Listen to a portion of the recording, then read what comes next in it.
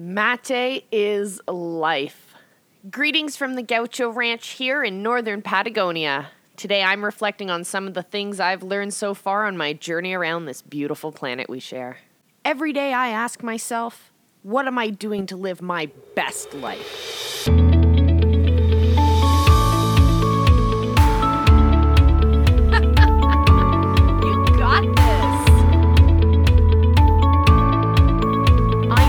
I want you to reach your peak. You're listening to the Lifelong Learning and Leadership Podcast, brought to you by Three Pines Leadership. Here's your host, success coach, teacher, and mediator, Molly Doris. Thanks for joining us. I'm in Argentina this week, and I wanted to take this opportunity to talk about mate. Actually, we're talking about tea and drinks and food and sharing. This will be part of my ongoing yet sporadic travel series because, well, I travel a lot. So come on. I am a self-confessed tea addict. I probably drink 60 ounces of green tea a day plus a ton of water. You just throw in some lemon or some fresh mint and give it a little bit of flavor and it's perfect. But here in Argentina, here in South America, really, they have a different kind of tea. Here they drink yerba mate. It's a drink native to this area. It tastes similar to an incredibly bitter green tea with a hint more herbal to it. Different regions and different people will prepare their mate differently. For example, in the warmer climate of Brazil, they'll prepare their mate with cold orange juice. But here in Argentina, it's prepared with hot water. Just like any other caffeinated drinks, you can also add milk or sugar or honey, whatever you want. I just came from a workshop where we learned about preparing this drink and the proper Argentinian way of serving it. As with any tea ceremony, there are rules and there are traditions, and if you don't follow these rules, it's not going to work out and it just won't taste right. The experience will just not be the same.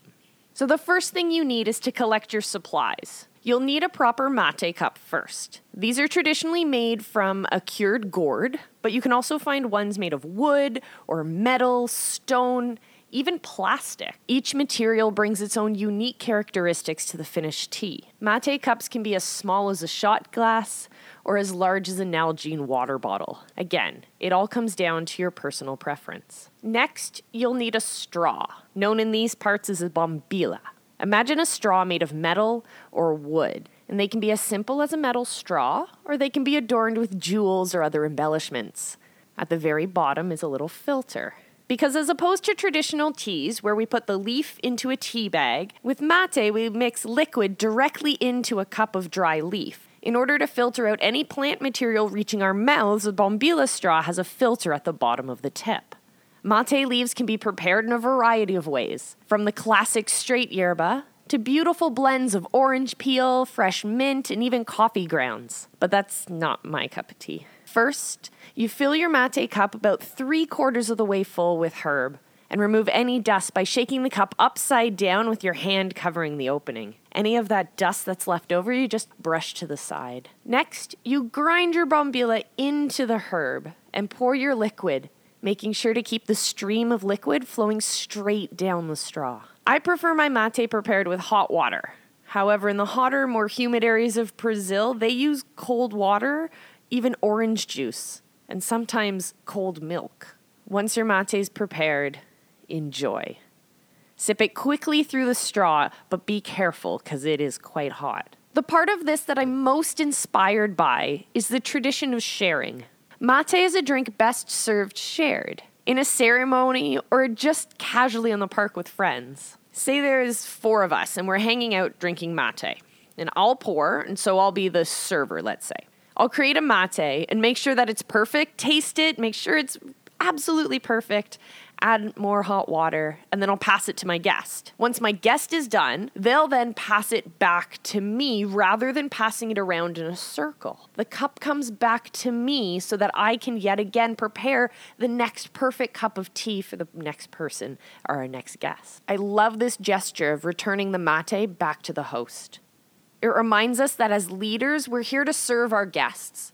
And I want to transition this discussion to the idea of coming together and serving each other. I try to serve light and love and happiness and inspiration, and I try to do this constantly by being positive. I know it can be annoying to some people. I'm sorry, but that's okay, because you'll come around eventually. If we open our hearts up to share love, light, and happiness with each other, we can't help but get some in return. So if we reflect back to Mate as we think about serving our communities, our families, and ourselves, we remember that we can't just keep passing our cup around. We have to bring it back to us. We have to come back to ourselves. We have to reflect on our praxis and our practice. I challenge you. Think about a cup of mate.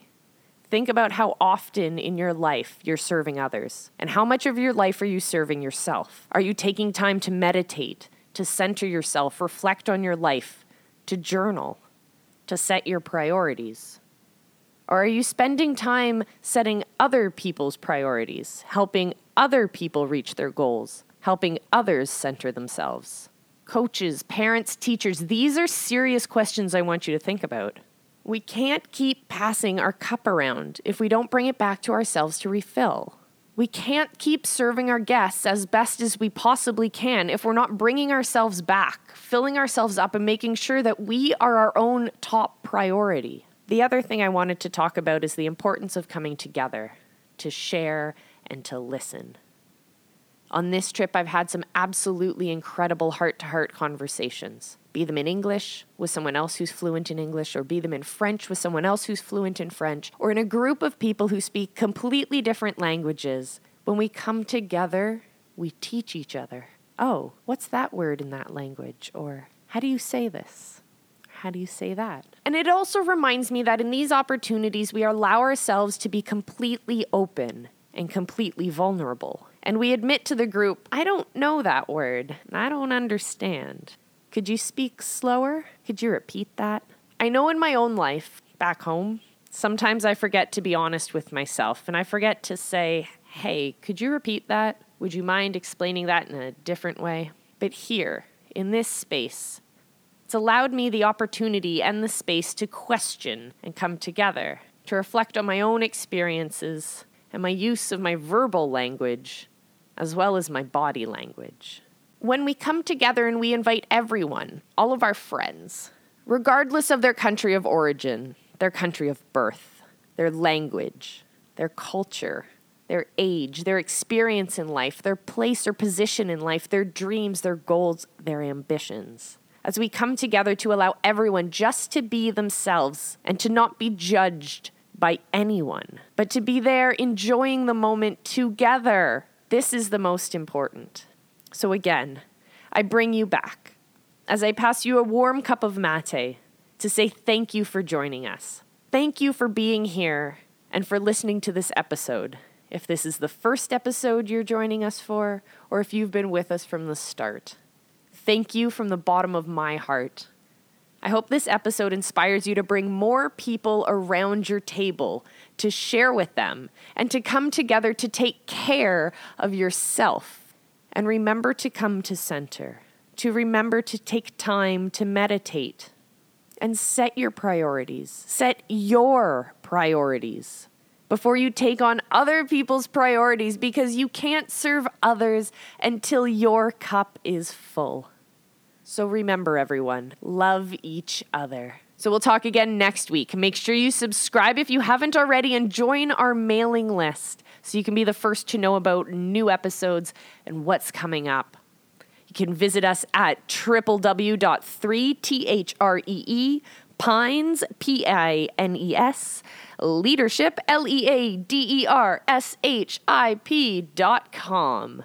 Until next week, my friends, be excellent to each other.